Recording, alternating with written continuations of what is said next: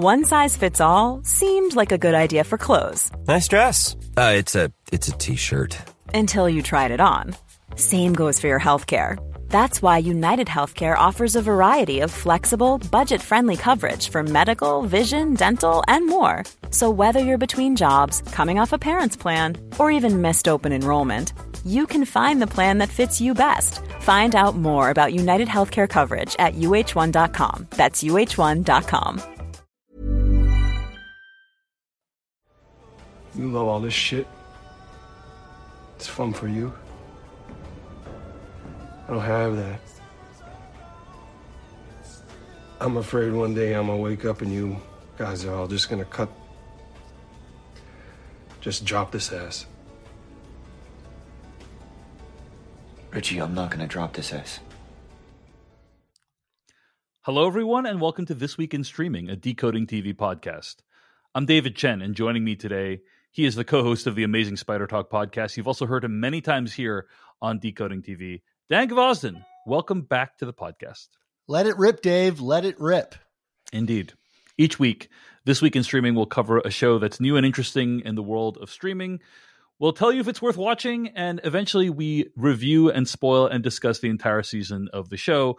On today's episode, we're going to be discussing The Bear Season 2. You can find more episodes of this podcast at podcast.decodingtv.com. Email us at decodingtv@gmail.com and find us on TikTok, Instagram, YouTube, and Twitter at decodingtv. And also, if you like this podcast and you want it to continue, we'd really appreciate it if you became a paid member at decodingtv.com. You can get ad-free episodes as well as early access to episodes. Now, typically, This Week in Streaming, we split things up. We do, the first few episodes, and then we do the final episodes, and then talk about the whole season. Obviously, we're not doing that today. We are actually going to be discussing The Bear Season 2 in its entirety. We will start spoiler-free, no spoilers, giving overall thoughts on the show, and then we're going to dive into full-blown spoilers. I'll give you a recap of the whole season, and we'll talk about everything that happened this season of The Bear. So, why did we do it that way? Well, this one was really tough, Dan Gvozden. Yeah.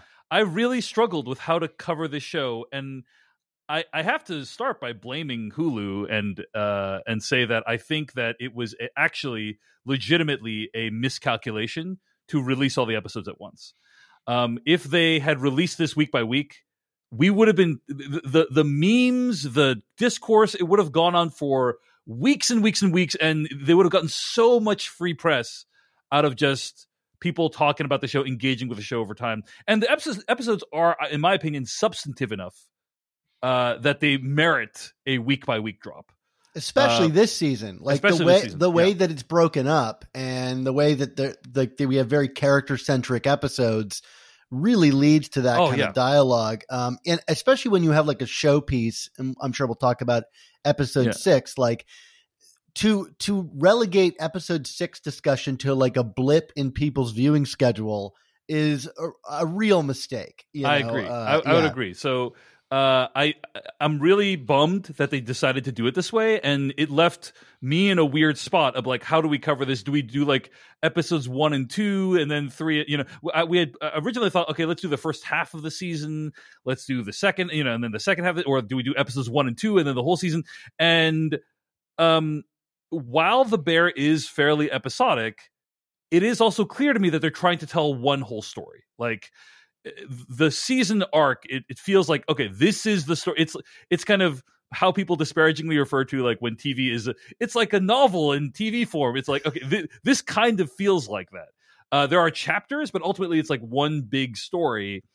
And so that was part of the decision making of covering the whole season with one episode of Decoding TV. Another thing that factored in is people just straight up posting spoilers left and right, like on Twitter and on social media, is like this was the weekend that the show came out. So people were just charging through, watching the 6 hours of season 2 already and just spoiling it. And so it's like, okay, like it feels weird to be talking about episodes 1 and 2 when people have already finished the show. So with all that being said, that's why we decided let's just do a full-blown season 2 review. So again, we're going to start with overall thoughts, no spoilers, and then we'll get to full spoilery recap and specific topics about season 2. In the spirit of that approach, all or nothing, we should just cancel this conversation and wait for the show to be canceled and then talk about it. Absolutely. Absolutely. Which is a joke, but also like, there is very clearly a much bigger structure outside of the seasons that these showrunners clearly are thinking about. I don't feel like season 2 is at all the end of this story, in any way. Yeah. So we will give away the premise of season 2, right? Season 2 begins shortly after the events of season 1. And I'll read the plot summary from episode 1 of season 2, which is, faced with the reality of opening a new restaurant, the crew must make a plan. That's from the IMDb description of the first episode of season 2. But that basically drives the entire season. That's the premise of season 2 of the show. Let's start with overall thoughts, Dank of Austin. What did you think of season 2? Especially compared to season 1, and what were your expectations going in? Because I think we both love season 1, but let's talk a little bit about that too. Yeah, I did love season 1. My big thing with The Bear is I don't think it's a perfect show. I don't think the plotting is perfect episode to episode or even season to season.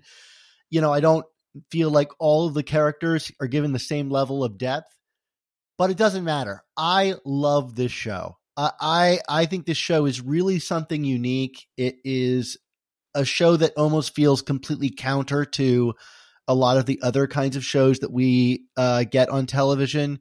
It is so filmmaking oriented that I feel like every episode has a very personalized touch to it in the same way that the food we're seeing being created does. And there's a sort of roughness and imperfection and reality to the show that it captures this very unique Chicago environment that I don't think has ever really been put to TV in quite this way. The way that it showcases American entrepreneurial spirit and the struggles of that, I think is unique to this show. And its pacing. I mean, there's just so much to recommend. And I think season 2 takes what season 1 did and complicates it endlessly in ways that are often wonderful. I will say my trepidation going into the show and watching it episode to episode is I think a lot of shows that have ensemble casts, I'm thinking about something like Orange is the New Black, will have a very structured first season that tells it from the show from a very specific point of view, and uses that to explore a cast, and then in subsequent seasons loses that perspective, for good or for ill, but in essence kind of loses a lot of the show's thrust, even if it might supplant it with beautiful portraits of all these different people. And this is, to me, is the rare show where I felt like, yes, it did move away from focusing on Carmy, the ostensible protagonist, to the same degree it did in the first season. But I don't think it loses any of that momentum for it. And it also enriches the supporting cast. And I think that's a really hard thing to do, and made me love season 2 even more than season 1. I am really impressed with The Bear season 2. Also love season 1. And you put what the show gets right. I do have a lot of issues with The Bear season 2. We'll talk about those issues. I do too. Yeah. I want to try to start with the positive, because I think overwhelmingly this is a great piece of art, and people should watch it, and it should be appreciated, and we will try to do that. But also I have some issues that I don't hear people really talking about, and so I want to talk about that as well. But The Bear season 2 is great, I think, because it's so hard to do a second season of a show well. Especially a season 1 that was almost universally beloved, right? How do you follow that up? And what they did in this season is they completely transformed the dynamic between the characters. Season 1 is basically everyone hates each other. There's so much friction going on between all the different characters. No one likes each other. Everyone resents each other. And they kind of over the course of the season come to appreciate each other. Season 2 asks, okay, what if they don't hate each other anymore? Like, what if people were actually unified in the service of a common goal? What dramatic tension can you wring out of that? And I think it does such a good job of, hey, just because everyone likes each other or is getting along doesn't mean, A, there's not still like simmering resentments or feelings that are unaddressed. B, that you're all going to work together well. Like that doesn't necessarily mean that. And so it's like there's dramatic tension in those things that I think The Bear Season 2 does a great job of bringing to life. So overall, I am a huge fan of Season 2, and we have a lot more to discuss about it. So anything else we should bring up in terms of overall thoughts, Dan Gvozden?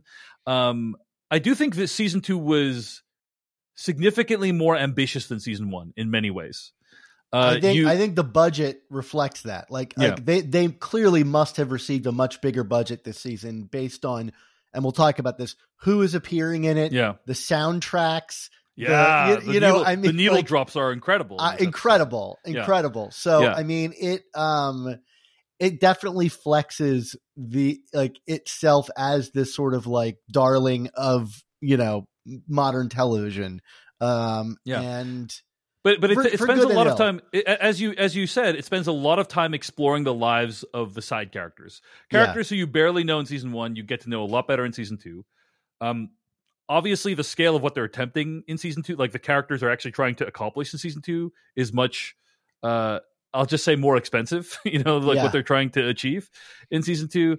And episode lengths are also, some of them are significantly longer in Season 2. So they just feel like they have like a bigger canvas on which to paint in Season 2. And I think they really make great use of it. So I did. I'm glad you mentioned the episode lengths because I think the show still knows what it is. Like it's mostly a 30-minute drama. Mm-hmm. And I really appreciate that. There are some episodes, like you said, that are longer, but I don't think they're longer without a real justification for doing so. Absolutely. Even though we're expanding the cast here, they still keep these plots very simple. Like someone's fixing something and someone else is cooking something. And right.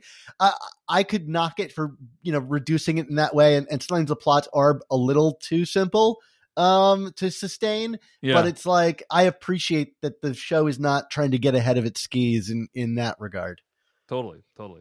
Well, those are some of our thoughts on The Bear Season 2 overall.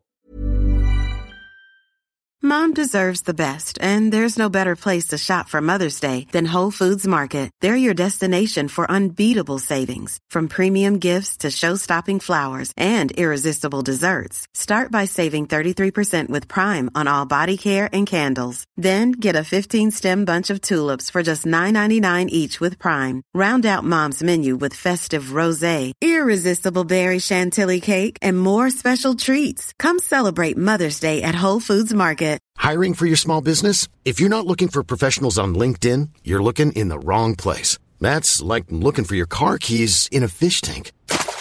LinkedIn helps you hire professionals you can't find anywhere else, even those who aren't actively searching for a new job but might be open to the perfect role. In a given month, over 70% of LinkedIn users don't even visit other leading job sites. So start looking in the right place. With LinkedIn, you can hire professionals like a professional. Post your free job on linkedin.com/people today. Let's get to the actual plot of what goes on in The Bear Season 2. So from this point forward, you should assume there's going to be full-blown spoilers for The Bear Season 2. Okay, so here we go. Season 1 of The Bear ended with all of our characters discovering that Mikey Borzato had hidden hundreds of thousands of dollars in tomato cans inside the restaurant. While this saved his brother Carm from immediate financial ruination, the $300,000 is only a fraction of what Carm needs to manifest what he thinks is his destiny, opening a high-end restaurant in the space where the original Beef of Chicagoland used to be. In order to do this, Carm needs to borrow an additional $500,000 from his Uncle Jimmy. Uncle Jimmy agrees with the high-stakes stipulation that if the restaurant fails, Jimmy gets to sell the building and the land it's on. Carm's sister Natalie signs on to be the project manager, kind of, and Carm works with Sydney to build out the menu for the new restaurant, whose name will be The Bear. Throughout the season, we learn more about our beloved side characters. Marcus has a sick mother but needs to leave to go learn how to be a pastry chef in Denmark. Tina and Ibrahim are sent to a culinary school class, but Ibrahim finds it difficult to manage all the change. Richie becomes a stage at one of the best restaurants in the world and finally seems to grasp the value of great discipline and service. And Carm meets a girl named Claire from his childhood. The two enjoy a romance, which makes Carm feel torn between his career and his personal life. As the season winds to a close, the restaurant does a soft opening for friends and family, seemingly successfully. Carm accidentally locks himself into the walk-in freezer, requiring Richie to take on an impromptu leadership role and save the day. Carm and Natalie's mother, played by Jamie Lee Curtis, shows up, but leaves because of deep-seated personal issues that she has relating to her family. Carm confesses to Tina that he never should have let his affection for Claire get in the way of his work, only to find out that, whoa, twist, Claire was actually the one listening to him outside the fridge, and their relationship is probably over now. Sydney and her father have a lovely moment of bonding as Sydney is vomiting in the space behind the restaurant due to the anxiety and stress from the opening. And that's basically where we leave season 2. I think.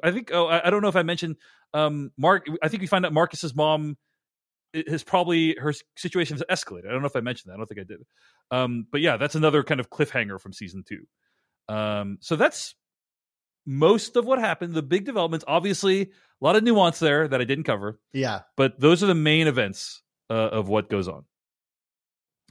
So let's talk about what we thought about some of these big developments, right? Like, as I mentioned, The Bear season 2 takes some big swings. Specifically, it completely jettisons the interpersonal friction from the first season. People still have personal issues, but they're working towards the same goal. I think it's a great decision. They already mined a lot of the territory from the first season. The tone of the second season is a lot more chill. It's less people screaming at each other all the time and more like, there's a lot of that. There's still a lot of that, yeah. But it's a lot more like, hey, let's try to work out these issues like adults. How did you feel about the dynamic and how it was switched up in season 2, Dan Kvoston? Well, I think if there's one thing that people took away from The Bear season 1, or if you wanted to meme that season, it was like, this is what it feels like to have anxiety put on screen, right? And that became like a real kind of characteristic of the Bear, you know? And so like, yeah, when if you're going to kind of not wholesale abandon that feeling, you know, that is a swing, like you said. And I think it ebbs and flows throughout the season. You know, you get like an episode like episode 6, which is basically like pouring hot coffee down your pants. You know, it's just so shocking and alarming throughout. But yeah, I actually really like this, and I'm very curious to see how it will continue to evolve in future seasons. You've got it's almost reflective of the type of restaurant that is being operated on, you know, as they move from this kind of, you know, beef sandwich restaurant into this, like, you know, upper level cuisine. You see the kind of infrastructure slowly taking place and reinforcing these relationships. And I think it's interesting. For me, this season is really defined by like the ideas of like family versus found family and how those things can ebb and flow, you know, between each other. And you've got different characters that have different relationships with their family members, from, you know, the pastry chef that is, you know, clinging to his relationship with his mother as she's on death's door, to like Carmy, who wants nothing to do with his mother, and kind of everywhere stage in between. And I don't know if I would describe it that way, his relationship with his mother that way, but well, I mean, he does not want her coming to the opening. Let's say that, like, you know, they have a very challenging relationship. Yeah, I can agree with you there. So yeah. You know, and there is this idea that like how supportive people are within the food industry and things like that. I mean, I don't know how reflective on reality it is, you know, but like within the reality of this show, like I like that seems to be sort of the pivot in terms of like they're exploring all of these different relationships in the different states that they're all in. And it doesn't have to just be one's defined by anger. Like there are some beautiful relationships. You know, I think like we've got, what's her face? Sydney and her father, have this really great relationship, even if he's not, respectful initially of the work that she's doing and is kind of dismissive of the amount of passion she puts into it. But you can still see played by Robert Townsend, by the way, the Meteor Man himself plays Sydney's father. So that's a whole other discussion of he looks amazing, by the way. Is 66. He looks, like he's aged very, very well, I have to say. So every new character in this is a who's who of character actors and things like that. So it's pretty wonderful. And non-character actors. And non-character actors. Just plain actors. Anyway, what do you think of this kind of dynamic change? Yeah, I thought it was it worked really well. And as I mentioned in the opening, I think that there's still territory to mine. That it's bold. It's bold of a show to make a season. Everyone says, "Wow, that was great. Love that." And then you're like, okay, I'm going to do something very different this time. The dynamic is going to be noticeably different this time. People are going to transform in sometimes dramatic ways. It's risky. And they're walking a tightrope. And I think they did a great job kind of transitioning it to this new dynamic where there's somewhat less screaming, although it does still bubble to the surface, including at the very end of the show. You mentioned the structure of the show, Dan Kvoston, and I do think that one place where the risk has not necessarily paid off, or might not necessarily paid off, but let me put it this way. Season 1 of The Bear came out of nowhere. Everyone loved it. It was amazing. And if the show had never received a second season, it would have been like, wow, what a blessing that was to have in our lives. A full-blown arc of a show, decent ending that feels somewhat satisfying, but also is open-ended. I would have been completely fine if it ended in season 1. I would have, loved to see season. I'm glad season 2 exists, and I think it is amazing. But I'm just going to put this out there. I don't think I would be happy if this was the ending of the show. It really feels like there are some things in the season 2 finale that are so open-ended. One of my colleagues who is a director once told me, once shared feedback with some of my work in this way. Season 2 takes a complete thought and makes it incomplete, right? In my opinion. I'm not saying that's a bad thing, because if there's a season 3 or 4 or 5 and it completes the thought, then it's like, oh, wow, we can see the vision and it was a masterpiece all along. But it does give me a little bit of trepidation, because it's like, oh, wow, there's clearly a broader vision for this, as you said, beyond what is in season 2, right?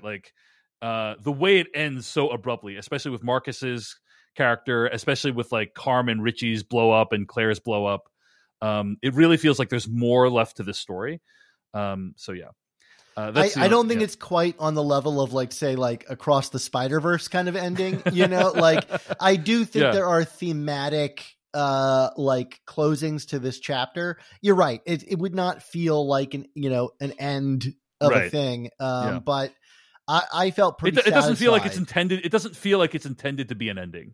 No, but at least they got to the point of the next season is going to be the opening of the restaurant. We got through all of that, presumably, and a lot of the characters by the end of the season have landed somewhere on how they balance work and life and what kind of value that takes in their lives.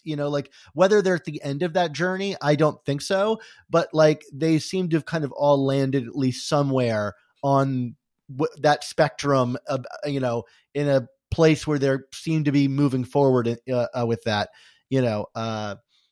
Carm. Go ahead. Well, I was going to say, Dan, you had some thoughts on the filmmaking of this season, right? Sure. Yeah. Yeah. Why don't you? Yeah. I mean, that's what I love so much about this show. I tend to think that television is a very writers and actors medium, oftentimes with production being as quick as it is and relatively low budget compared to the amount of you could spend on a shot in a feature film. You don't often get directors or, filmmakers putting really definitive stamps visually on a project, in the form of montage or, creative ways to cover a scene. It's oftentimes like just back and forth, and we got to get it. We got to get the scene. And I don't think there's a moment in the show that isn't like considered with all of the elements of filmmaking at play. You've got a brilliant like oneer shot in the final episode of the show that weaves in and out of the kitchen and is relatively invisible at doing that.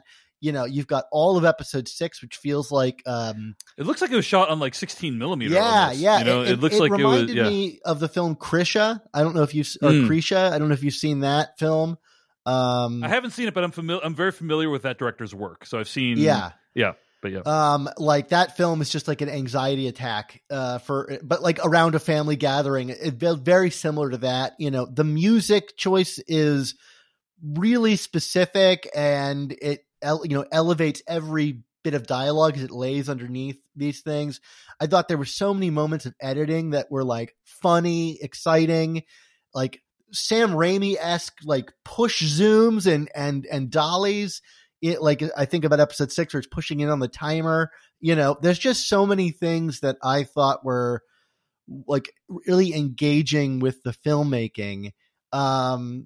That really elevated this to me. Like, even if I felt like some of the plots weren't entirely there, I never knew what to expect. I mean, I would put some of the montages in this up there with the like cooking montages in Breaking Bad. There's just some really incredible stuff.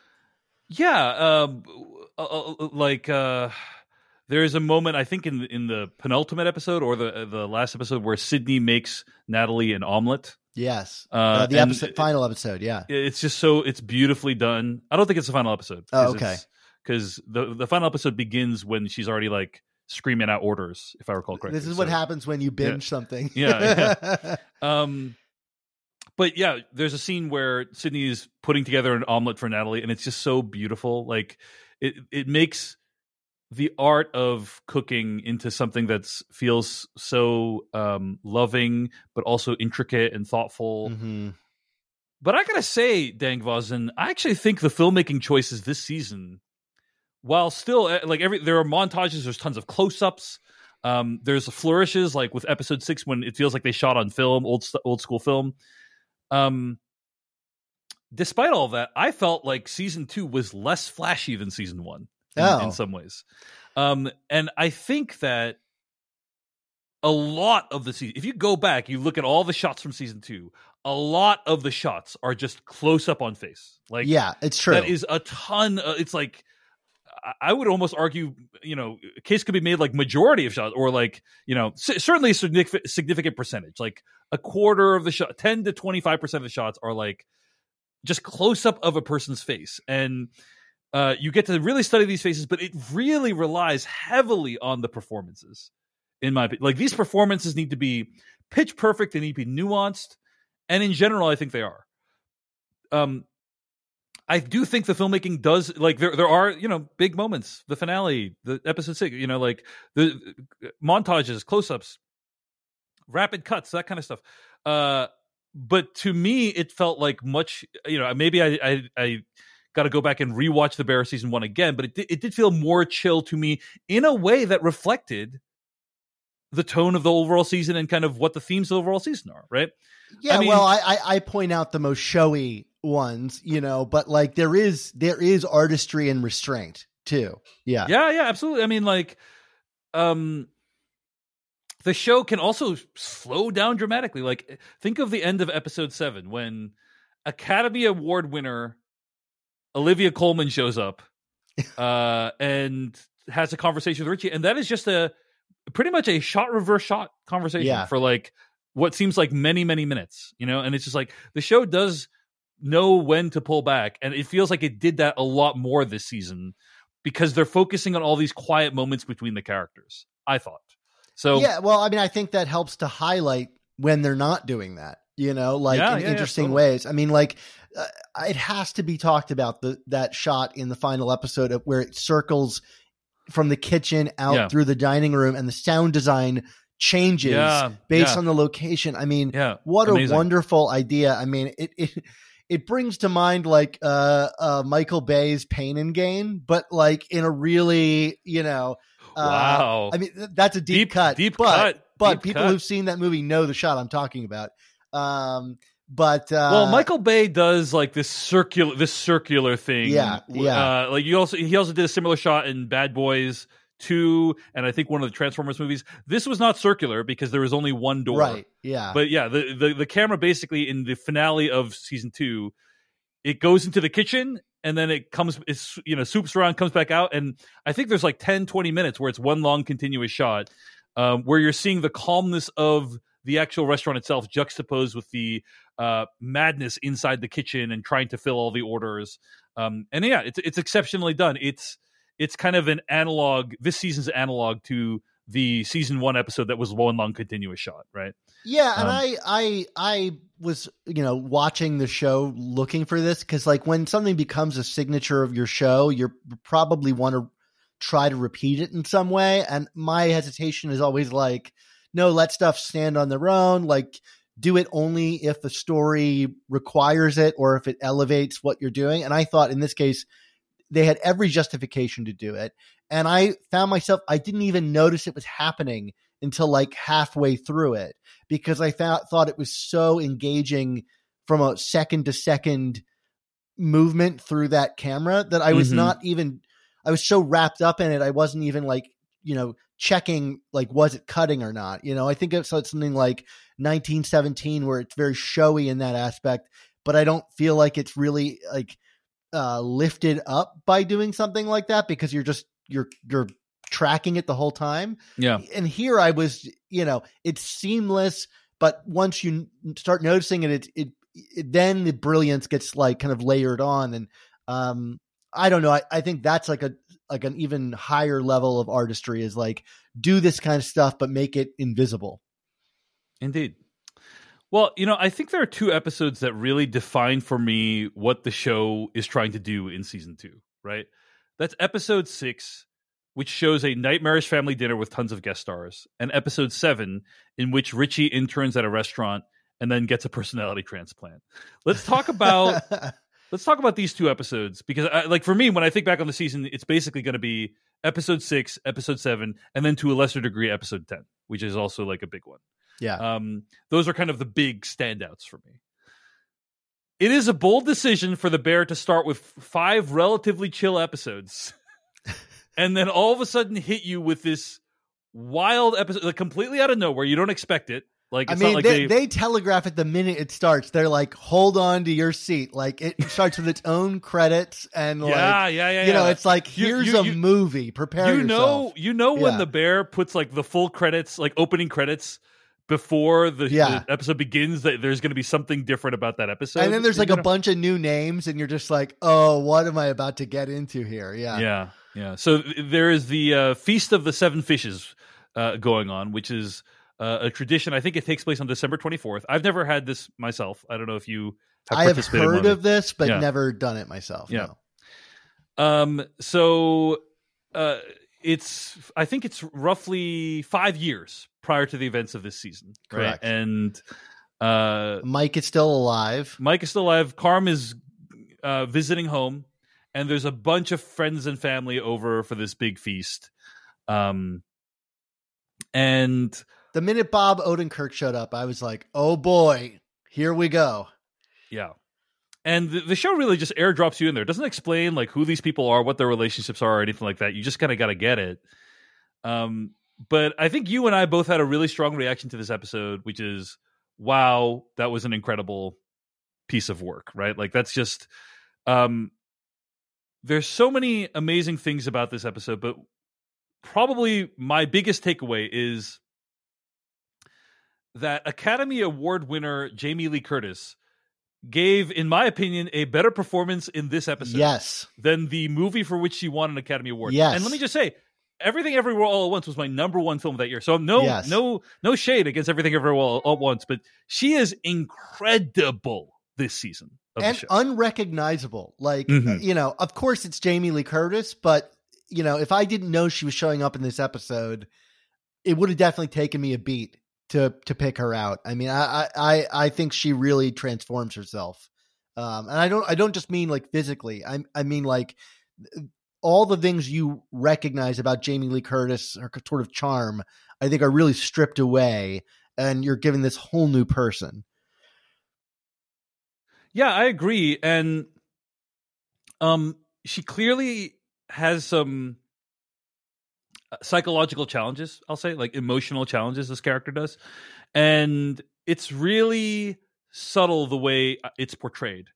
There's a lot of like lovely things about this portrayal. First of all, you see it kind of ebbs and flows. Like sometimes she's behaving in a very highly functional way that's like comes off very unconcerning to people, and then sometimes you can feel it really escalate from nowhere, and then she kind of like is talking in these loops and like talking herself into these terrible stories, these terrible versions of herself and the people around her.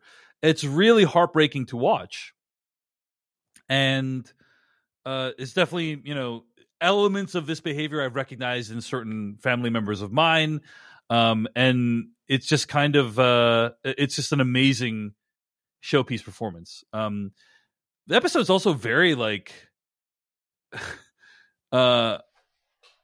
it's so differently paced than all the other episodes. Like they're just like, hey, we're gonna have a scene of Richie and his wife just kind of hanging for like 10 minutes, you know, and just like having conversation, and there's no big plot takeaway from this. There's, you know, it's just kind of like, it's a lot of character building is what this episode is. Oh yeah. Learning about how these people came to be the way they are in the show, right? And their histories and the specific things that have informed their histories and what they carry with them into the future. Speaking of episode, 6 and 7, like these two episodes together were really like, I thought, transformational in regards to the Richie character. Mm-hmm. In episode 6, yeah, I felt like it was the first time I ever saw him be like unguarded, with in episode 6, right? When he's with his wife, or even when he's with like Uncle Jimmy to some degree, right? Yeah. There is a sensitivity to that guy that I don't think we really saw in season 1 of The Bear. And, I think the first half of the season, he really, puts his guard up even stronger, and gets into fights with people in the restaurant. And so to suddenly zip back here right before we get this the 7th episode, which is the transformational episode for him, it shows you like what he is capable of as a character. Like there is potential there. Like there is a soft, caring guy there. Still flawed, but you saw like what someone might see in him, like how he came to have a family, because it's kind of hard to perceive, looking from the future backwards, that anyone could tolerate the level of insecurity that he kind of projects outward at all times. So yeah, I thought this episode was really interesting for him, and to have like a 1-2 punch of that, I thought really punctuated, like you said earlier this season. Any other MVPs? I mean, John Mulaney was in the episode. Yeah. Sarah Paulson was in the episode, but like I thought those were pretty understated performances. Like I didn't like Jamie Lee Curtis, that you put that on an Emmy reel. You know what I'm saying? Yeah. Like the other guests showing up, it was nice to see these actors. I mean, I'm curious, like if it was distracting for you. I think you wanted to talk about this a little bit. Like, yeah, how did you feel about like literally everyone at the dinner being famous? Right. I mean, it is shocking, there are people that just like wander on screen and I'm like, what? I think my wife and I, who watched this together, were just like constantly like dumbstruck by who additionally like walked onto the screen. I think for the most part it works, like the joy I think of Bear season 1 is that like, these are all mostly relative unknowns. I mean, yeah, you have like Oliver Platt and you have like Matty Matheson. If you're like into food media, he's a pretty, fixed staple there. And, you've got Abby Elliott, but like nobody on the level of like Jamie Lee Curtis just kind of wandered on screen. And here it's like, you just listed a bunch of them. it's well used in this sort of flashback episode, and most of these characters we don't see again. For me, John Mulaney was the one that stood out the most, just because he is so John Mulaney, and John Mulaney is a wonderful like persona, but he's not the average persona you bump into at one of these things. You know, like he is an odd guy, and he's kind of just doing John Mulaney. And as much as I appreciate that, it did stand out to me. That being said, he does deliver one of the most emotionally powerful moments in the episode, right? Which is when he's... Yeah, so I'm not really complaining, but it does stand out from the kind of like casting approach of season one, I would say. Which is in season one, you're like, you barely recognize any of these people, basically, right? And because most of them are not household names. They will be soon, I think. But yeah, that's a big difference.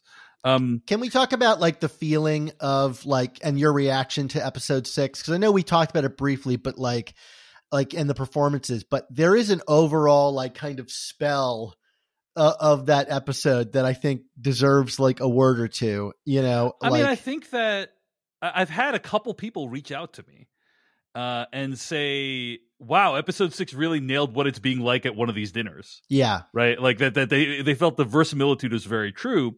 And though the events depicted in episode 6, like I like that it, there's many things I like about the feel and the atmosphere, right? First of all, you kind of get how like aimless some of these dinners, like some of these long parties can be, where it's like, all these side conversations, you get snapshots of people's lives, and maybe some big things are in the works, and you're cooking up some deals, and maybe you're going to try to borrow some money, but whatever. But like, it's kind of like, oh, there's kind of this ebb and flow of, hey, we're doing this, we're doing that, you know, people intersecting with each other in unpredictable ways.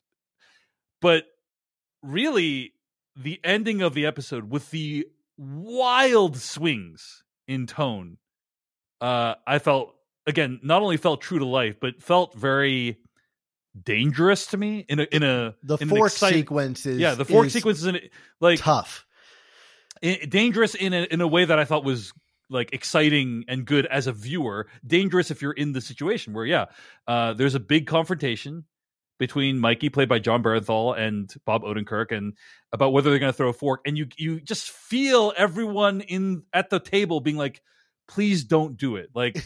Please don't throw the fork. Yeah, don't ruin this meal. Like, don't do like, so, you know, and you just feel like the toxicity of these men bubbling towards the surface in a way that feels like it's almost uncontrollable. And then John Mulaney comes in and says grace, and it's like, oh, like tension's gone, everything's good again. And then it like re-escalates again, you know, like I'm like, oh, well, that's going to be the end of the episode. But no, like, why should I have thought that the Bear is going to give us a clean, happy ending? That makes no sense. I was not expecting her to drive through the wall of the house. Right. Natalie obviously says a thing that triggers Jamie Lee Curtis's character. And then, she leaves, a fight breaks out, and then she drives through the wall of the house. And then there's a close-up of, I think, cannolis, right? Are they? Yeah, on the table, and you see like Carm focusing on them, and like it's forever associated cannolis with this event in his life, and it's very traumatic. It's a traumatic experience. Like I felt so sorry that these people had to go through this. You know, these characters, but then you kind of understand how they sublimate this trauma through the work that they do, right? Like you get a sense, in my opinion, that these characters, specifically Carm and Natalie, his sister, feel like they need to work hard. They need to like keep working. They need to stay in motion. Because like if they stay in motion, then they don't need to think about these things that have happened, right? Like they don't need to like process these things. That's my interpretation, anyway. Yeah, absolutely. Of why those characters. Yeah. So anyway, I've gone on for a while about the feel of the episode. Dan Gvozden, any thoughts on? I mean, I just want to talk about the construction of like the sound design and the production design. Like the house itself is so cluttered. Mm-hmm. There's so many textures going on. I love that the furniture was shrink wrapped. Yes, I think I saw. Yeah, very nice touch. Very nice, like middle class, you know, home touch. I thought it's exactly right. But I mean, like, there's that. But then, like, even the kitchen where things are just like you've got the pristine couches, but the kitchen that is piled up with things. And like Jamie Lee Curtis has like food on her hands for like whole conversation. And it just, I mean, my like ADD and ASD diagnoses like were going off like overdrive. Like I don't like going home for the holidays. And I've learned, you know, how I react to that because my family is quite large, and it gets exactly like the feeling of this episode, which is the people constantly talking and movement and all this stuff. And this was like, I wouldn't say it was triggering for me, but like it brought me back to that deep uncomfortability where I used to go and hide away in my own house to get away from this feeling of like lack of control. And I really much like related to the Carmy character, who seems to be kind of doing a similar thing, which is kind of, you know, sitting back a little bit, and he's maybe chosen to not engage fully in this thing. And like it just, I've never seen a piece of media, maybe other than like Krisha, like capture the feeling of the chaos of family gatherings. Like remove all the toxicity of it. Like the layered audio is really how people talk in environments like this. And normally that's like celebrated on film. Like this party's fun. Look at all these things going on. And I've never related to that because I just can't stand large format parties. And so it just, my brain can't handle it. And so seeing this depiction, I was like, boy, someone really like pulled that right out of how it hits in my brain. And so I wanted to highlight that because I so related to the feeling of this episode. And perhaps all the things I brought with my interpreting it, but it is a unique depiction and worth, I think, pointing out. Anyway, anything else about episode 6 we want to mention? You know, we do get a little bit of Claire backstory there, so you know, kind of needed that. I mean, that's about all we're ever going to get about Claire, you know, and it is kind of just as shallow as we'll talk about Claire. Anything else Claire about in a little Claire. bit? Yeah, I did think it was a really nice moment when Richie's wife accidentally says to Uncle Jimmy, "Oh, thanks for giving Richie a job," and there's this really tense moment. And Uncle Jimmy kind of has mercy on Richie and bails him out of that moment. I don't think he ended up giving Richie a job, as far as I can tell. No, I don't think so. But it was just to get him out of that moment, and that's nice, you know. Like it's rare where you have that much power over someone's life. And Uncle Jimmy decided to take the path of mercy, and that was a nice moment. So yeah, Uncle Richie is kind of an MVP. Uncle Jimmy, book. Sorry, Jimmy. Yeah, Uncle Jimmy. But yeah, episode 6, huge showpiece, extremely stressful to watch, just tension everywhere, really well executed episode, different from all the other episodes in length, in tone, in style, and just like, hey, here's filling in a little backstory that's going to be important to understanding our characters for the rest of this season. I mean, again, as you mentioned in the preamble, Dan Gvozden, I just imagine people would have been talking about this for weeks. If you had dropped this week by week, and you had dropped this, you know, episode, people would have been so blown away. They would have been so like at that point, we would have been watching one show for 5 weeks, and then another one comes in episode 6, and it's like that's amazing, right? Hey, expand it by half an hour. You've got a Best Picture nominee. Indeed. All right, let's talk about episode 7, Forks. So in this episode, Carmy talk about a contrast, by the way. Right. Carmy has figured out a way to get Richie an internship or a stage, have him become a stage at one of the best restaurants of the world, which is also in Chicago. You know, because Carmy is friends with the chef and owner of that restaurant. So during the course of this episode, Richie starts by drying forks, but then he starts observing all the things that are necessary to run a restaurant this nice, and all the high levels of service that are necessary to run the restaurant. And he starts like getting to learn all the other coworkers. He like learns. I don't even know I apologize. I don't know what that woman's role is called, where she's kind of in the kitchen and kind of calling out everything that's going on. kind of the air traffic controller of the kitchen. You know what I'm talking about? Like all that stuff, and it basically develops an appreciation for discipline and service. And I thought this was an amazing episode, but also I almost laughed. Like I almost thought it was kind of ridiculous how little amount of time this episode covers, because when we're watching the episode, there's like a montage of Richie like learning all the dishes and dressing in suits, and I'm thinking, oh, weeks are this is like a month of time, you know, weeks are going by, and then at the end of the episode, he's like, well, it sure has been an eventful week. It felt like a Simpsons episode of like, well, that was a really exciting 24 hours we've had, you know, and it's like, whoa, like that was the only part that I didn't believe, is that this transformation, full-blown transformation of Richie could happen in 1 week, and the amount of time that everybody working there has to dedicate to him, you know, we're told this is the like best restaurant on planet Earth, and everybody's just like, we got time to take in this pet project, you know, like, and argue with this guy about cleaning forks. Like, if he didn't want to clean forks, like, I'm sorry, like, I would think that he would be booted almost immediately for giving that kind of attitude. Right. I love the arc for the character. Like, yeah, I love that it's like he's kind of a screw up and he kind of learns everything, and but he's still, what I enjoy about it is he still kind of has Richie flavor. He's still swearing at the end. He's still prone to bouts of anger at the end. Totally. And when he goes out to take the food out to the people, it's like in his own style. It's in his own style, right? He's not just being a complete different person. So I like all that stuff. It's just like, ooh, like some of the plausibility of that happening in 1 week feels a little stretched. That said, in terms of that genre of episode where it's like you take a person who's one thing and then he becomes another at the end, it's a great episode of television, right? It's like, wow.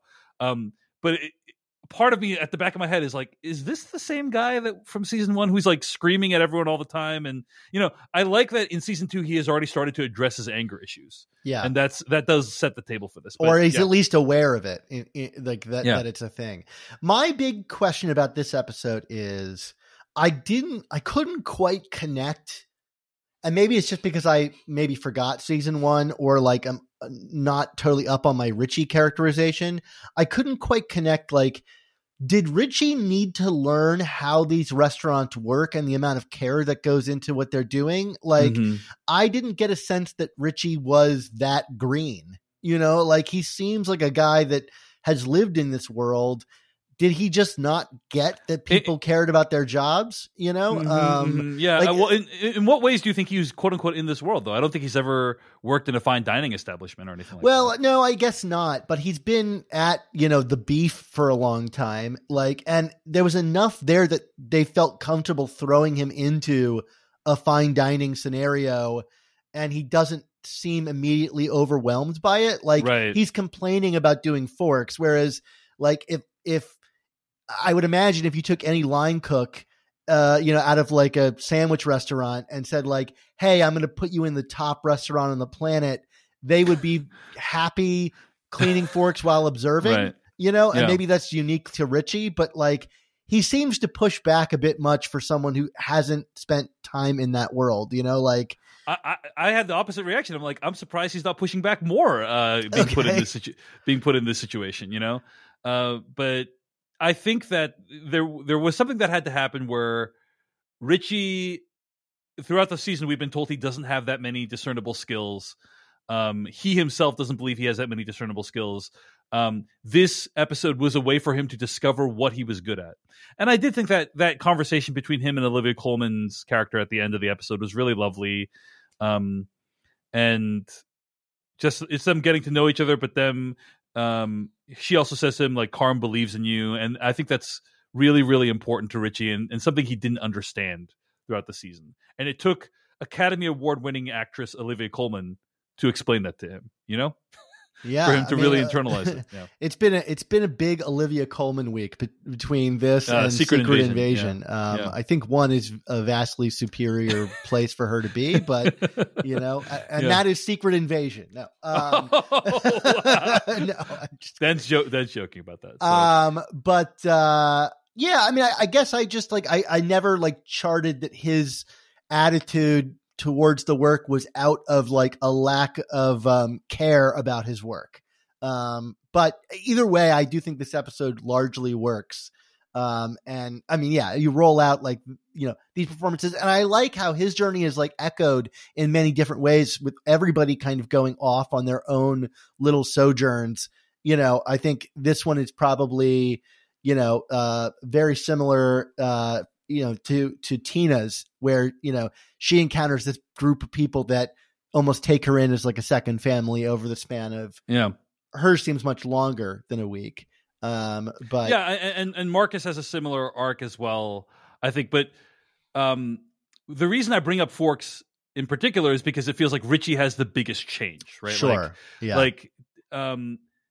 Marcus was kind of it's just developing him on the path that he's already on. He's an inquisitive character. The Tina and Ibrahim stuff did feel like it got a little shortchanged this season, I have to say. It felt like we were missing a whole episode of what's going on. We see a little like glimpses of Ibrahim kind of cutting class and stuff, but it felt like we were missing a ton of Ibrahim and what happened there between him and Tina.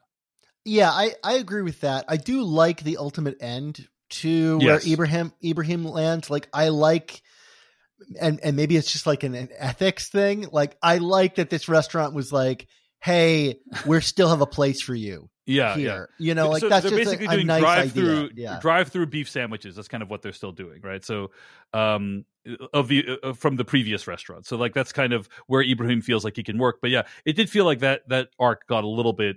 We were missing a little bit to fully develop that. And it's realistic, I think, to the world of food culture. I know you and I are a bit of foodies. Maybe you more than me, but like a lot of these restaurants do have their kind of daytime, like cheaper, like takeout food. I think about like here in LA, you've got like Kismet does their rotisserie, from like a side window, and then there are more upscale stuff if you sit down in the restaurant. Yeah. So let's talk about Claire, the topic that we don't want to discuss. Yeah. Right? Molly Gordon, I think, has great chemistry with Jeremy Allen White. But I found her introduction and her characterization to be pretty thin.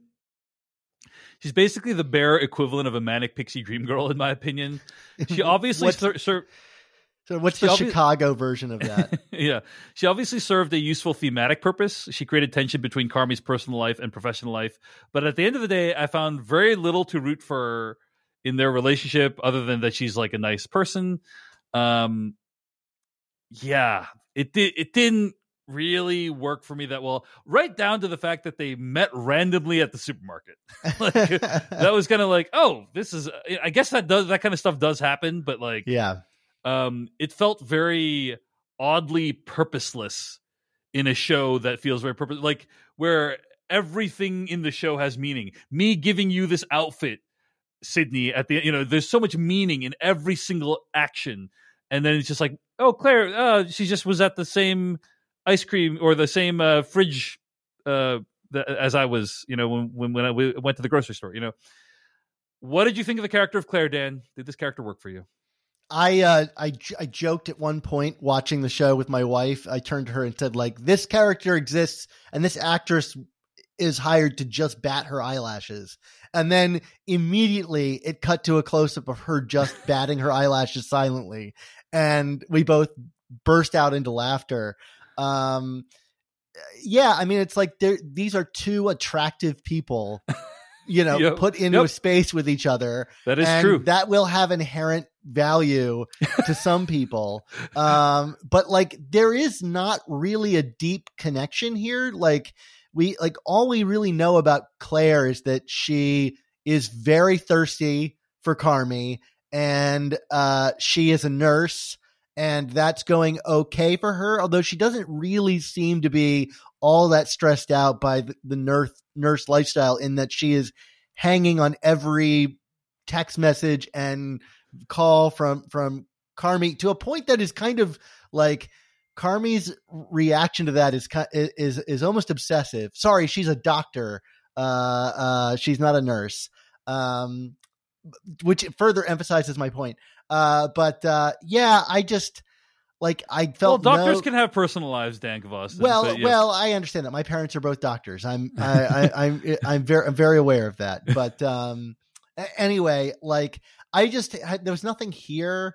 And I also think like thematically, I don't really know. Like you mentioned, like that she's meant to be like the counter to like all the work that Carmy is supposed to be doing.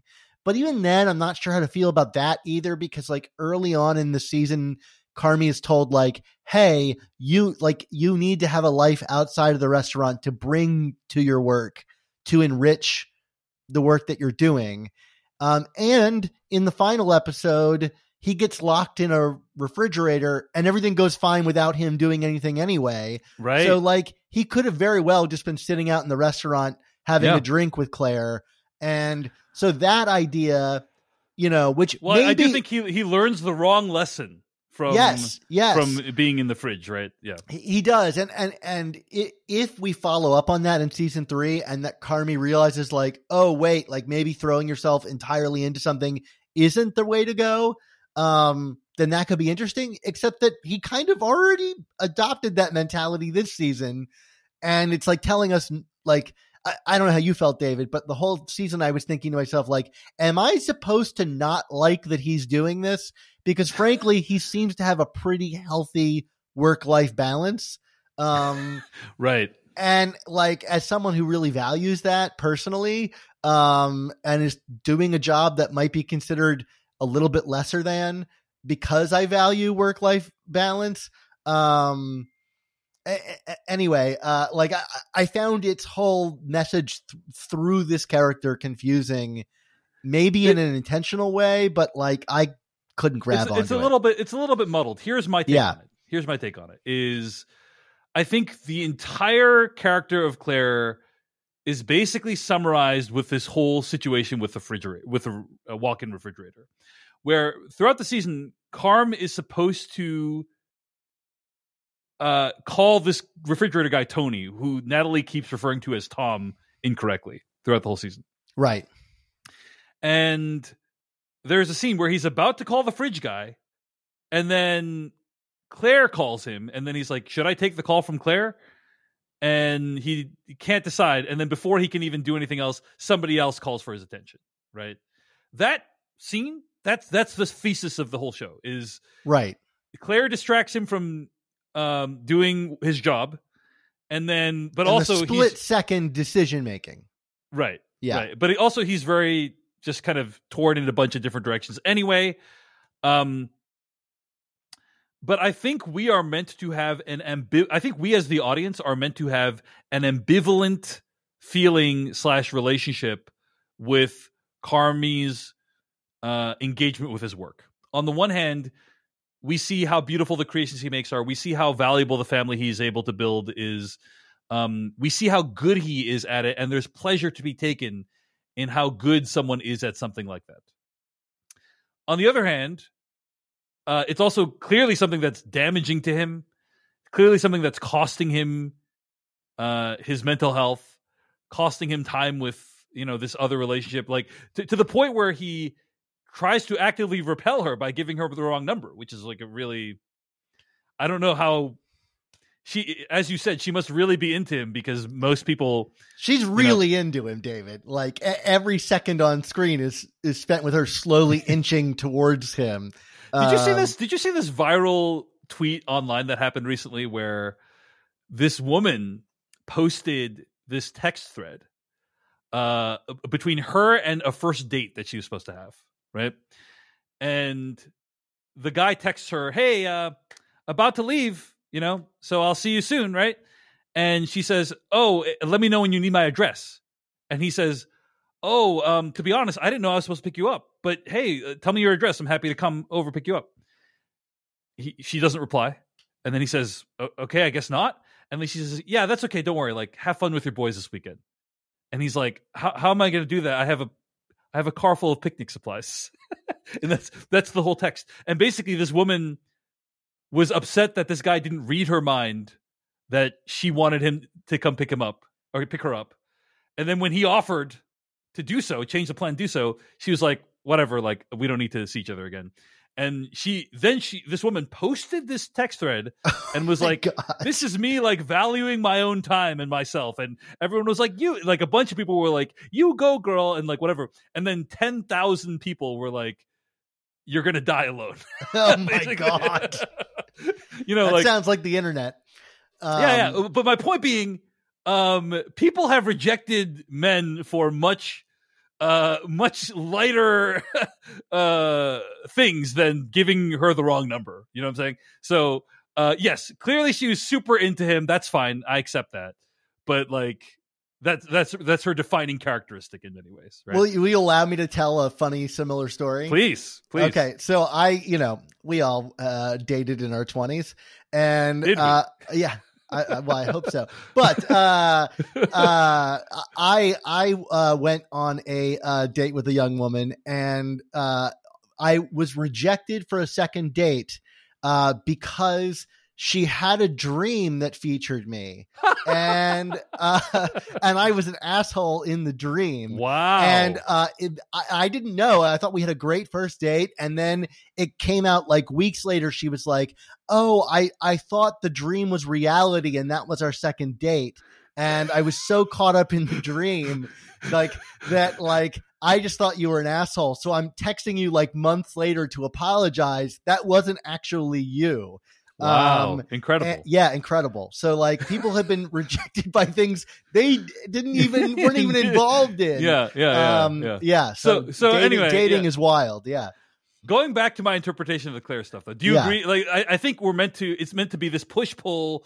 We're meant to be torn about how we feel about Carmy's engagement with the restaurant. It's interesting in the first episode, he's even asked like, do you love this? And he's kind of answers like, I'm good at it. And he's not even sure really that he loves doing it. And and it is interesting in the final like episode, everyone else seems to be having a great time and working really well together, except for the guy that's screaming in the refrigerator. And the bear seems to function despite him. I was interested, like this whole subplot, with Sydney, where she seems to be like losing confidence in him, didn't come to a head at the end of the season. Like I legit thought she was going to walk away, and that would be the conclusion of the season. But I almost wonder if it's the opposite. Like they're going to push him out in season 3, but we'll see. Interesting. I think it is worth mentioning that there has been a massive online contingent that is shipping Sydney and Carm. Like they want them to be romantically together. I asked my wife about that early on in the season, but by the end, I was like, no, please do not. There is a backlash to the shipping. And then there is a backlash to the backlash as well. So that's what the show has not been out for a week as we're recording this, and literally everything I just said has already happened. But let me just say, I was against. Like some people are saying, "Oh, how dare you be anti-ship in this case?" Because she's a black woman, and there's like a racial component to this. And if you're anti-shipping, then that racial component needs to be read onto your anti-shipping tendencies. I'm just going to say, I'm David Chen, just going to say, I was anti-shipping in general years ago, like for literally virtually every single show. And I think that, I'm being facetious. If you want to ship Karma and Sydney, do whatever you want to do. I do think it fundamentally misunderstands what this show is trying to accomplish with the relationship, though. And I think it's somewhat refreshing that we have a show where these two, again, very attractive people, Sydney and Carm, share a really deep personal connection and do not have a romance. Like that is, in my opinion, a refreshing development. And it's very, it's very rich. The scene in the finale when they're fixing the table together and he kind of gives her outfit. It's a very, or I think that might be the second to last episode. Anyway, it's a very poignant moment between the two of them. And I don't know. I've never gotten the sense that the show wants us to think of that in that relationship in romantic terms. What do you think, Dave Boston? They're close, but it's much more of a sibling relationship than it is a romantic relationship. And I think like I got misconstrued early on. I knew that they wanted them to be close in some way, but the episode where if they wanted to do something romantic or even hint towards that in the future is the one where she's introduced to Claire. When Claire comes into the shop, there isn't any kind of hinting of romantic jealousy. What it is annoyance that this person is taking time away from the restaurant. Absolutely. Like, if Sydney is in love with anything, it's the restaurant. Yeah. You know, and there even is a romantic interest for Sydney later, and she rejects it, I think, because she doesn't want to mix up work and romance in any way, or she might just not be interested in general. But I don't get the sense that there's any kind of like, I think even later in the season, she is complimentary towards Claire. It's mostly just about like Carm's,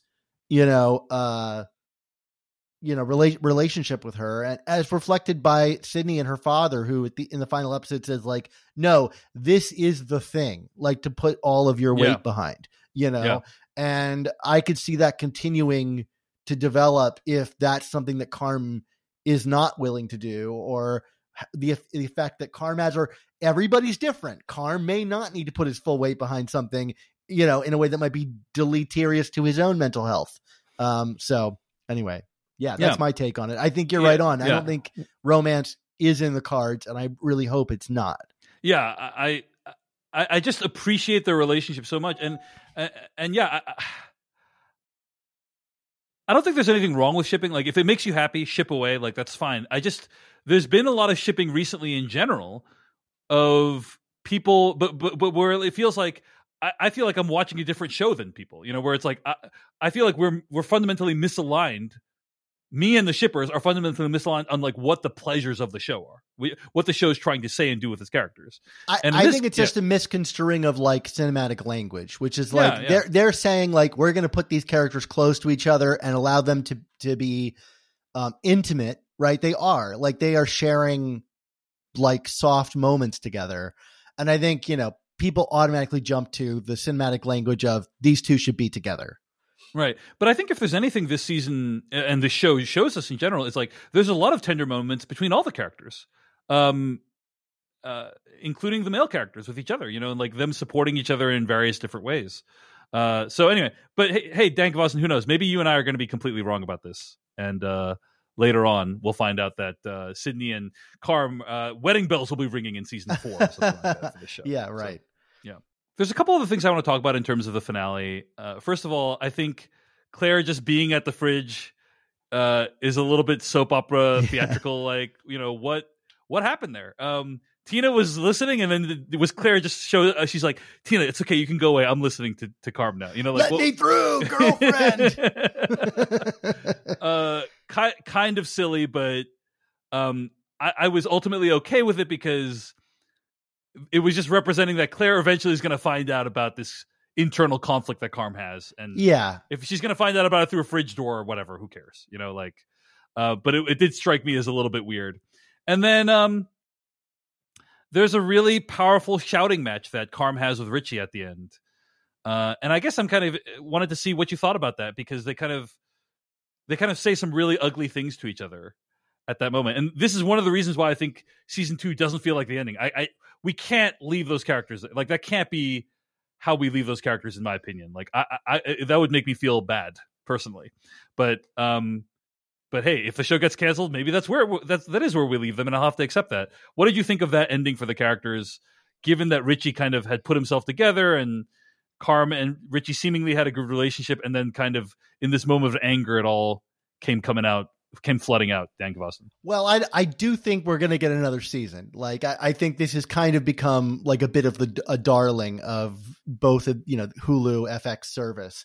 But I think it was totally like appropriate to showcase, because like we end episode 7 with Richie not really, like, he's like, oh yeah, I have another thing, referring to the bear, but like he did feel very he's not accepted. All in. He's not all in on it, right? Yeah, because he wanted to get a job at the new place, right? Yeah, so, and I think he sees like kind of like personalities that like allow him to become this new person.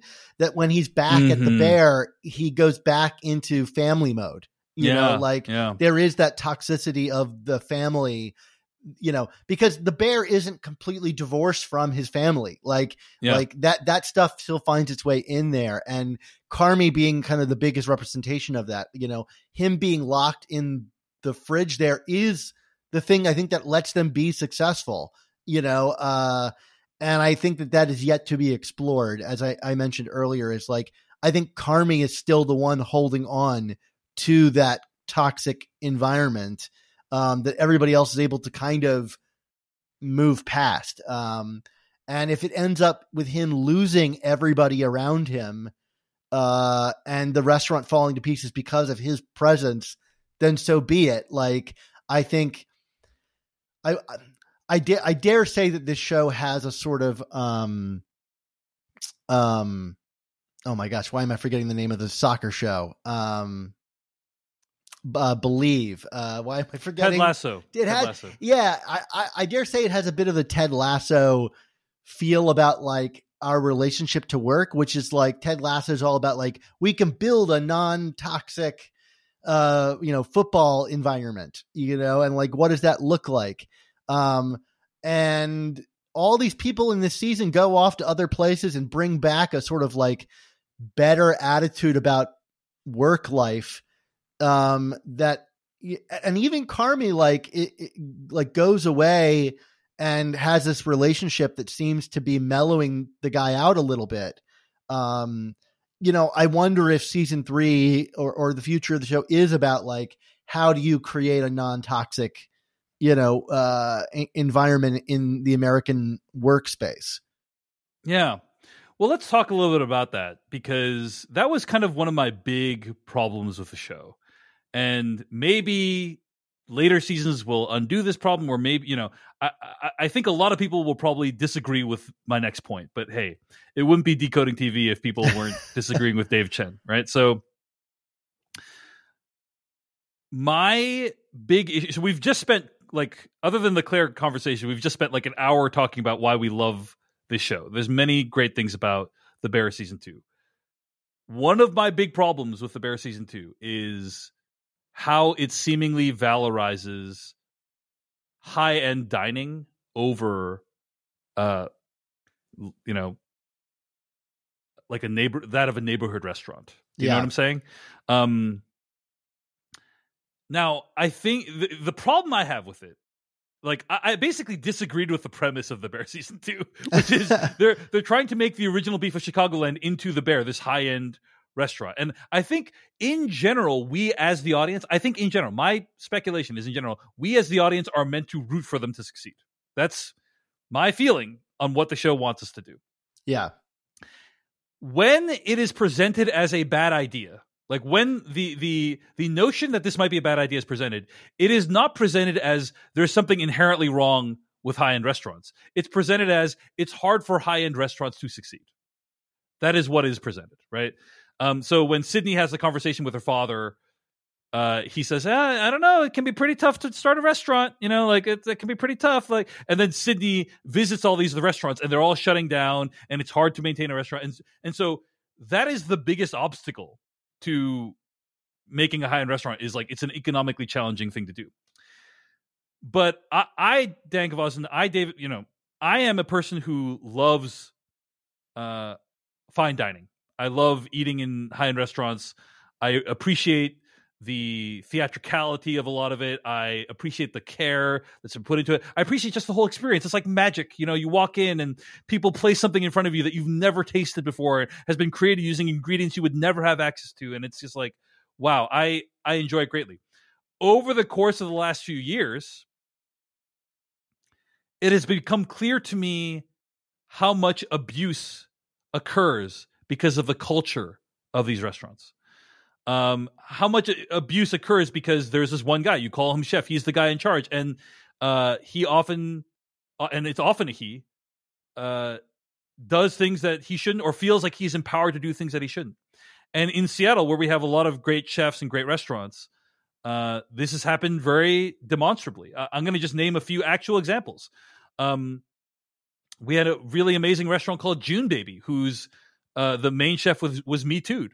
We had a amazing restaurant that I got engaged at called the Willows Inn, where allegations of abuse and wage theft, racism, and so on were exposed by the New York Times. And that restaurant today no longer exists. It has been shut down. And it was like, when I went to it, it was one of the most amazing dining experiences I've ever had. And so I was hoping, especially given like the glimpse of Carm's life at the restaurant we got in season 1, I was hoping that season 2 of The Bear would reckon with any of this that I've discussed. We see that working at a high-end restaurant, or any restaurant, costs these characters like their personal lives. But there's nothing about like, hey, something is inherently sick in many ways about making a high-end restaurant, or at the very least, there's nothing inherently better about The Bear than the original beef of Chicagoland beef, restaurant. Like, yeah. And that was a big disappointment to me, because it's like, we are meant to, when Richie goes to the Forks episode to the nice restaurant, it's like we're meant to be like, oh yeah, this is what real service feels like. It's like, but it's like, my parents owned a Chinese takeout restaurant for 16 years. There's nothing wrong with that style of food and making that food, and people can get lots of meaning from that food as well. And it feels like the show just completely glosses over any of that and is like, hey, the bear thing, this is what the real story, this is what really the final, manifestation of what this restaurant should be, is this high end. But forget about the Chicagoland, but we'll have the original beef of Chicagoland, by the way, is the name of the restaurant. We'll have a takeout window for that stuff, but like, this is where it's really at. This is the thing. What do you think, Dan Gvozden? Am I completely nonsense raving, ranting, or is there some validity to anything I'm saying?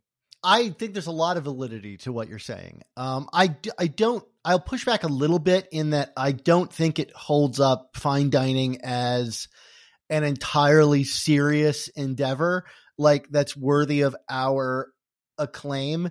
I do think there is some pushback to that. Like there's this whole element in the restaurant that Richie goes to work at of who caused the smear, and like, my read on that was it was satirizing the level of seriousness with which these people take their work, which is, somebody caused the smear and someone needs to step up. And clearly, like, everyone in the high end level of that institution is losing their minds about the smear. They're like, we understand it's just a smear, but it's more than that. It's, and yeah, that's true. That's true. Yeah. I do think it's meant to be, and it's meant to undercut, like, they have this whole like beautiful, yes, we ostensibly stalk these people and find out their favorite things. And, and I think you're supposed to go, oh, that is kind of valorous and creepy. Like Richie seems to react to that in a way that's like, I don't know how I feel about that. But then you see this family come in, and my wife even remarked like how beautiful that like they can provide this family that. Yeah. But at the same time, on the back end, like it is making fun of the smear and the like how seriously these people take themselves. I don't think it's super even-handed. It's much more leaning into like, look at how beautiful of an experience they can provide these vaunted people in our society, and people that apparently have saved every inch of their life. How gracious of them to not take away all of their life savings for coming to this restaurant for one night. Right. But it does immediately undercut that by being like how silly everyone is around that table about the crime of the century, the smear. Yeah, and there you sense a glimpse of the abuse too, because I think at one point one of the characters is like, "Fuck you," in that scene, one of the characters is like, "Fuck you," and he just has to eat it. Yeah. Yeah. And there's there is a lot of like anger and tension in, high end kitchens, and I think that was a nod to that. But I also think you're right. It's not even handed. It's like 80 to 90%. This is like a positive thing. Yeah, and like there's some downsides to it, but like overall, it's a good thing. And Richie transforms his life because of it, and becomes, I think the audience is meant to root for Richie becoming a kind of more put together person, more disciplined person, right? That's ultimately the journey of that character that we're supposed to get behind, and I think like it's enabled because of his stint as a stage at this restaurant. So, but you do point out he does get to remain himself, like, and I do think in the final episode of the show, like, there is some valor to him, like, still yelling like "fuck you" to everybody in like a joking, playful way. But that just reinforces my point, though. Is like, it is meant to be seen as an overwhelmingly positive force in his life. That's my like. That costs him very little in that he still gets to retain his personality. So like, so anyway. I guess my point is I think its lack of clarity is not just in regards to high end, dining. Like, I think everybody is pulling a little bit of value from everywhere. But you're right. It is heavily leaning, like all these people are sent off to artisans of the craft. And nobody is sent to work in like a kitchen and find out like how a low wage worker finds value in their life. In that regard. So, I appreciate you. I haven't seen this complaint brought up, so whenever I have a complaint and I don't see it brought up, I'm like, maybe I'm completely misreading the show. No, that's very possible. You're not. But I think that it's just a weird decision to me that the show is basically saying, in many ways, not explicitly, but in many other ways, saying fine dining is better. Like, it's what Carm is dedicating his life to. Yeah, yes, there are some huge downsides. Like, it's costing Carm his personal life and so on. But that is not a conflict between fine dining and non-fine dining. It's a conflict between... Is it costing Carm his social life? Like, we see that the restaurant works just fine without him sacrificing. I know. In his own mind, it's costing it. You know what I'm saying? Yeah, but I get my point is, I am acknowledging that the show does provide some downsides of of launching a restaurant, but it's never like this is the downside of a fine dining restaurant versus the original Beef of Chicagoland. You know what I'm saying? Which also was already stressful in season 1, right? Like, so it's stressful in different ways in season 2. Very do or die, high stakes in season 2, but do you know what I'm saying? It seems weirdly less stressful, to be honest. The sort of like, maybe it's just that the walls are all white now, and it makes it feel calming. But like there is a level that's brought down, and I think it gets to a kind of other point is I think there's a sort of like privileged attitude about work in the show, which is like, hey, if you throw everything into your work, like you can get real meaning out of that. And I just don't think that that's something that's even remotely accessible by the average American worker. Like, what do you mean? Where do you get that though? Like, I guess just because of the positive moments that these characters share together, and like, and like the show. I mean, I think it's not a stretch to say the show like valorizes like finding meaning in your work. And like that, if you put more into your work, you can get more out of it. I don't think that like that's, I mean, I can speak about my own job. Like, if I put more work into my work, I would definitely not get more out of it. It is happy. It's usually the opposite relationship. It is. Well, it's my problem. I mean, if I'm speaking really honest, like it's my problem with my job is it has a really bad feedback loop, which is I could put more work into it and I will not get more out of it. And so it only like reinforces that I should put less work into it. Right. I agree that that's a very specific vision of work. I don't know that I would describe it as privileged, though. I don't think these people in the show are privileged. No, but I think it is. They work for they are in a field that rewards further investment the more work they put in. Right. What I'm saying is like that's a field that's not accessible by everyone. Like a lot of people have jobs where like. They've been told like the American dream of like break your back and you'll get more out of it. And that's not always true for most people. And I think, like these are people that you're seeing like attain, which, I mean, whatever, it's capitalism, and it's the basis of story structure is like, if you put more into it, you get more out, like characters are growing and so on and so forth. But I did want to acknowledge, like, it is an attitude about work that not many people have access to in their lives.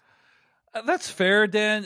I agree that a lot of people probably don't work in fields that allow this, but I think in terms, a lot of these people, in terms of professions they could have chosen to illustrate that in, starting off as a line cook at the original Beef of Chicagoland and then working your way up to, working at the Bear is not like,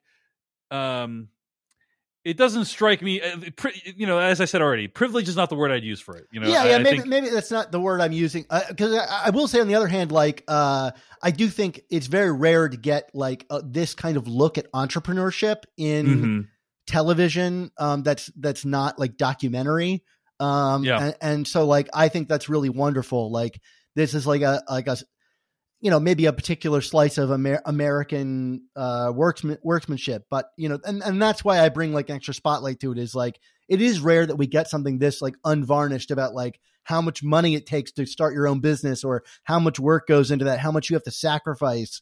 There's a million different stories we could get about that, and I watch them all the time. Like, I watched a New York Times documentary the other day about the guy who hand makes all the bagels for a bunch of different, bagel shops in New York. And it made me cry, like to see someone throw so much of their life into their work for something that like we may not take for granted. We may take for granted. Yeah. And like just seeing that portrayed in such a beautiful way, I do get a similar pleasure out of the Bear. Yeah, that's fair. But yeah, to wrap up that point, I think I thought it was just a weird decision to be like, hey, to kind of like retcon elements of season, not even retcon, but basically we knew that they wanted to reopen as the Bear, but basically like, hey, we're going to make this beloved neighborhood sandwich joint into a higher, the entire previous clientele is basically not going to be particularly interested in this anymore. And that's what we have set as this goal, which in many ways people will regard as a beneficial goal because it improves everyone's lives. That was just a weird premise for the season to take, in my opinion. I do appreciate the clarity though, because I felt like last season they were doing some like high-end fine dining stuff in the confines of this sandwich joint. And it's like, is the clientele going to want your like handcrafted, who's paying for the handcrafted desserts at the Beef of Chicagoland? It's weird, and I do think it would have been a potentially more interesting path to take of like, hey, Carm whipping original Beef of Chicagoland into shape like that. I guess he did that in season 1 already, and that's why they needed to go a different way. But I just think there's a lot of value in restaurants like the original Beef of Chicagoland. I agree. That basically goes almost completely unacknowledged in season 2. Other than, the drive-through window, like that's sad to me because again, my parents used to own a restaurant like that, and I saw the value it brought to people's lives, and I saw people come into the restaurant over the course of years that grew up with the restaurant. They were, it informed so many aspects of their lives, and it's like those times of restaurants can be that way too. And it was sad that the Bear didn't acknowledge any of that. Yeah, and I think I'll miss the like clientele that would come in to the Beef of Chicagoland. Anyway, there is one random note. I should have brought this up earlier when we talked about the finale, Dan Gvozden, but there's one other random note I wanted to say, which is in the season finale of the Bear season 2, there is this moment when they're wondering if their mom, Carm's mom, Donna, is going to show up. And there's an incredible scene in that episode where the character of Pete, played by Chris Watask, goes out to sees Donna standing outside and goes out to greet her. And that whole interaction is just incredible because he is clearly completely oblivious as to what is even going. Like, it's a little weird to me how oblivious he is. He doesn't seem to understand like any of the dynamics going on in the family of like that the mom would be deeply torn about wanting to go in or not, and he's like, yeah, why don't you come in? What's wrong? He doesn't. He was at the dinner where she drove through the house, so I did. He is still like it is still being translated through his wife, who is a more direct member of the family, and she's much more positive about the inclusion of the mother than everybody else is. Fair enough. So yeah, he then has this interaction where he tries to convince her to come in, and she declines, and then he accidentally lets loose that Natalie is pregnant. And then that like is very hurtful to the mom. I think that she was not told about that. And then he is like inadvertently triggered. And then Donna, played by Jamie Lee Curtis, puts him in an impossible position where he says like, okay, don't tell anyone else here. Like, goodbye. You have to promise you're not going to tell anyone. Promise. And he just is so, it's like putting this character in such a terrible position, and he agrees, and I think he actually honors that request, if I recall correctly, right? Like, I don't believe he tells anyone. So then he goes inside, but he's in tears, he's breaking down because like he's just experienced this most heartbreaking moment. And that is one thing I appreciate about The Bear is like there's no conventionally happy endings, right? Like life is complicated and messy, and it's not like the mom comes in and they all make up and everyone's happy. It's like oftentimes in real life it doesn't end like that, and I think the way that things ended with Donna this season was this acknowledgement that yes, even though they've achieved great things, they built this restaurant from nothing, it's not all just lollipops and sunshine for everyone. That was one of the most powerful scenes of the season for me. What did you think of that scene, Dan Gavoston? I thought it was, I agree with everything you said about the scene. Like in the back of my mind, I was worried that she would like come in to the restaurant and see that they had a dish called Seven Fishes, and she would, have like a critic at the end of Ratatouille moment, and like, but then someone brings out a fork and it triggers her again, or something like that. Like you could see a worse show doing that. But instead she just doesn't show up. She doesn't go in the restaurant, which is like amazing. Even worse, decision. she does show up, but doesn't come in, and there's a line where she says like, I just don't have like I forget the exact phrasing she said, but she said something along the lines of like, I don't have a connection to this world, or I don't know how to experience this world. Which maybe gets to your point about fine dining. But it's also, I think like, cause clearly food is important to her, and her relationship to food. So I'm eager to see if that continues to be explored, that like, how these kids end up in, cooking is related to her in some way. And yet like through the food, is that some kind of way of exploring their distance? I don't know what it is. I don't think this is the end of the Jamie Lee Curtis character. At least I hope not, because it's a very like rich, fertile ground to mine. Agreed. Yeah. Anyway, I don't have anything else to say. It was a great beat and went counter to what I expected. And to take this kind of jokey side character who has largely been a source of comedic relief throughout the show. Yeah. And like have one of the critical emotional moments of the entire season hang on that character. Just like such a bold move. Yeah, I bet that actor, when he got that script that day, was very pleased. Like, I am acting in one of the most critical scenes of the show with Academy Award winner Jamie Lee Curtis. It's amazing. I'm a character now, Mom. It's amazing. It's amazing. Yeah. He did a great job in the scene too. Like I like that was a character who I basically didn't take very seriously, and then all of a sudden, my heart went out to him. And it was an amazing moment. So that's all it takes, is like one good scene, Yeah, really, really great stuff. All right. Well, it's not a week by week recap, but those are some of the highlights of this season of The Bear. So much to discuss. So many amazing moments, so many things that just prompted a lot of conversation and thinking. And I hope we've been able to provide you some of that thinking through the course of this week in streaming here on Decoding TV. I want to mention, if you enjoy this podcast, we'd really appreciate it if you consider becoming a paid subscriber at decodingtv.com. I pay everyone who I work with, including Dan Gavoston, and the only way I'm able to do that is because of folks who are paid subscribers at decodingtv.com. Be sure to follow us also on YouTube, Instagram, TikTok, Twitter @DecodingTV, and email us. Let us know what you thought of The Bear at decodingtv@gmail.com, or about anything we discussed today. Would love to hear it. Dan Gvozden, you want to let people know where they can find more of your work on the internet? Sure, yeah. I host a podcast called The Amazing Spider Talk. It's a podcast all about Spider-Man. Maybe you went and saw Across the Spider-Verse and you're feeling particularly keen on learning more about the character. Well, no better place to do it than my podcast. I'm a little biased, I will admit, but I do think it's a great show. We cover the past, present, and future of the character. If you want to just learn about our feelings about the movies or the history of the character, come check out. We have seasonal episodes that break down the whole history of the character, one topic at a time. We talk about the records, the popsicles, the comics, you name it. Like, Spider-Man is a transmedia character, and we have over 100 interviews with different creators who worked on the property, from people who voice him in the video game to the people who've portrayed him in the movies, you name it. So that's Amazing Spider Talk. Awesome. Dan Gvozden, let's talk about our favorite quotes from the season. We like to wrap up with favorite quotes. Any favorite quote from the season for you that stuck out?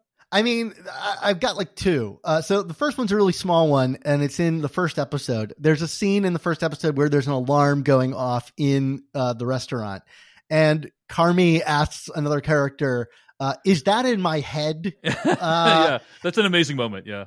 Great moment, but it's kind of my feeling about the entire show, which is just like all of this kind of like destruction of the restaurant and all this stuff. It's all a like almost like mind palace for Carmy, you know, like to the point that the characters don't even know like is their anxiety manifest, or is that just their anxiety, you know? Right. And I think like when the show is operating at its best, it's kind of like confusing you about like what's diegetic and what's non-diegetic. Like, you know, like it is a feeling of the bear. And I thought that quote really summarized that really well. Now, my second favorite quote is not really a quote more than it is like a monologue from Oliver Platt. Gives this speech about Steve Bartman that is quite lengthy. Steve Bartman being a audience member at a Cubs game who pulled in a ball from the opposing team or caught a foul ball rather. Didn't even catch it. He went to catch a foul ball and accidentally prevented someone from the Cubs, Moises on the Cubs, from catching it, and then things folded for the Cubs soon after that. So it was one of the most notorious plays in baseball history. I remember I was watching TV when it happened, and he gives this speech about Bartman, people being angry at Bartman, even though in fact other decisions that had been made until that point had created the problem. Yeah, and I connect with this particularly because I'm an Orioles fan, which is a rare bird, both in Maryland and among sports fans. But we have our own version of this. Jeffrey Mayer, who is a kid that caught a ball and pulled it in for a home run against the Yankees in the World Series, and poor Jeffrey Mayer got like destroyed in Baltimore. And I remember a friend of mine had an image of him on his wall that he would throw darts at. You know, this poor kid, you know, and the whole idea is that like, you don't want to be the Steve Bartman. Like you don't want all this attention pointed at you, when really all the errors that led on the way there were really the things that should have been blamed, rather than just a kid doing what a kid would do. And I thought that speech was amazing.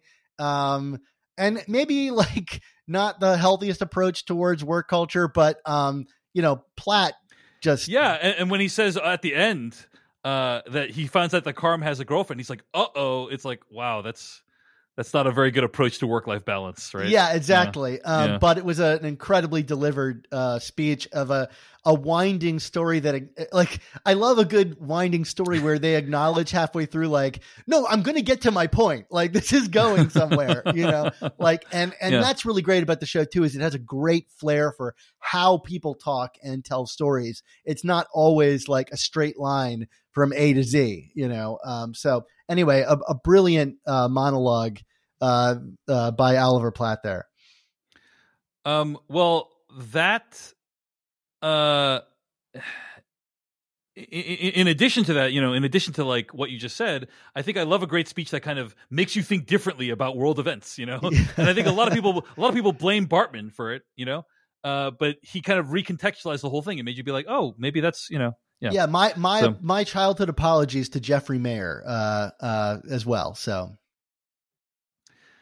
I love the little moment that Sydney and her dad share at the end of the show or at the end of the season where, early on the season, he was wondering, why is this restaurant so important to you?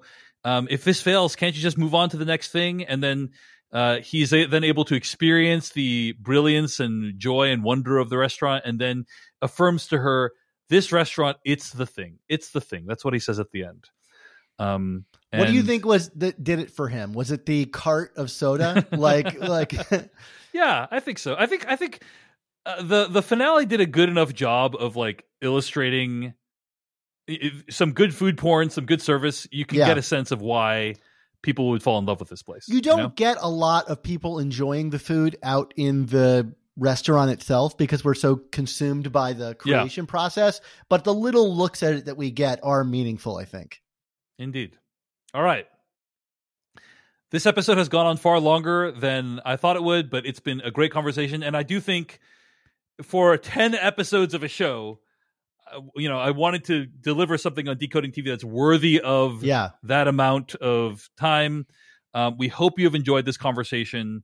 We got Secret Invasion coming. We got Silo coverage coming and other stuff down the pipeline. So be sure to subscribe to the podcast at podcast.decodingtv.com if you want to stay tuned with what's going on in television this summer. And also become a paid member at decodingtv.com if you want to support the show and make it possible. Until next time, thanks so much for listening. See you later. And thanks, Dan Gavossin, for joining me today. Mom deserves the best, and there's no better place to shop for Mother's Day than Whole Foods Market. They're your destination for unbeatable savings, from premium gifts to show-stopping flowers and irresistible desserts. Start by saving 33% with Prime on all body care and candles. Then get a 15-stem bunch of tulips for just $9.99 each with Prime. Round out Mom's menu with festive rosé, irresistible berry chantilly cake, and more special treats. Come celebrate Mother's Day at Whole Foods Market.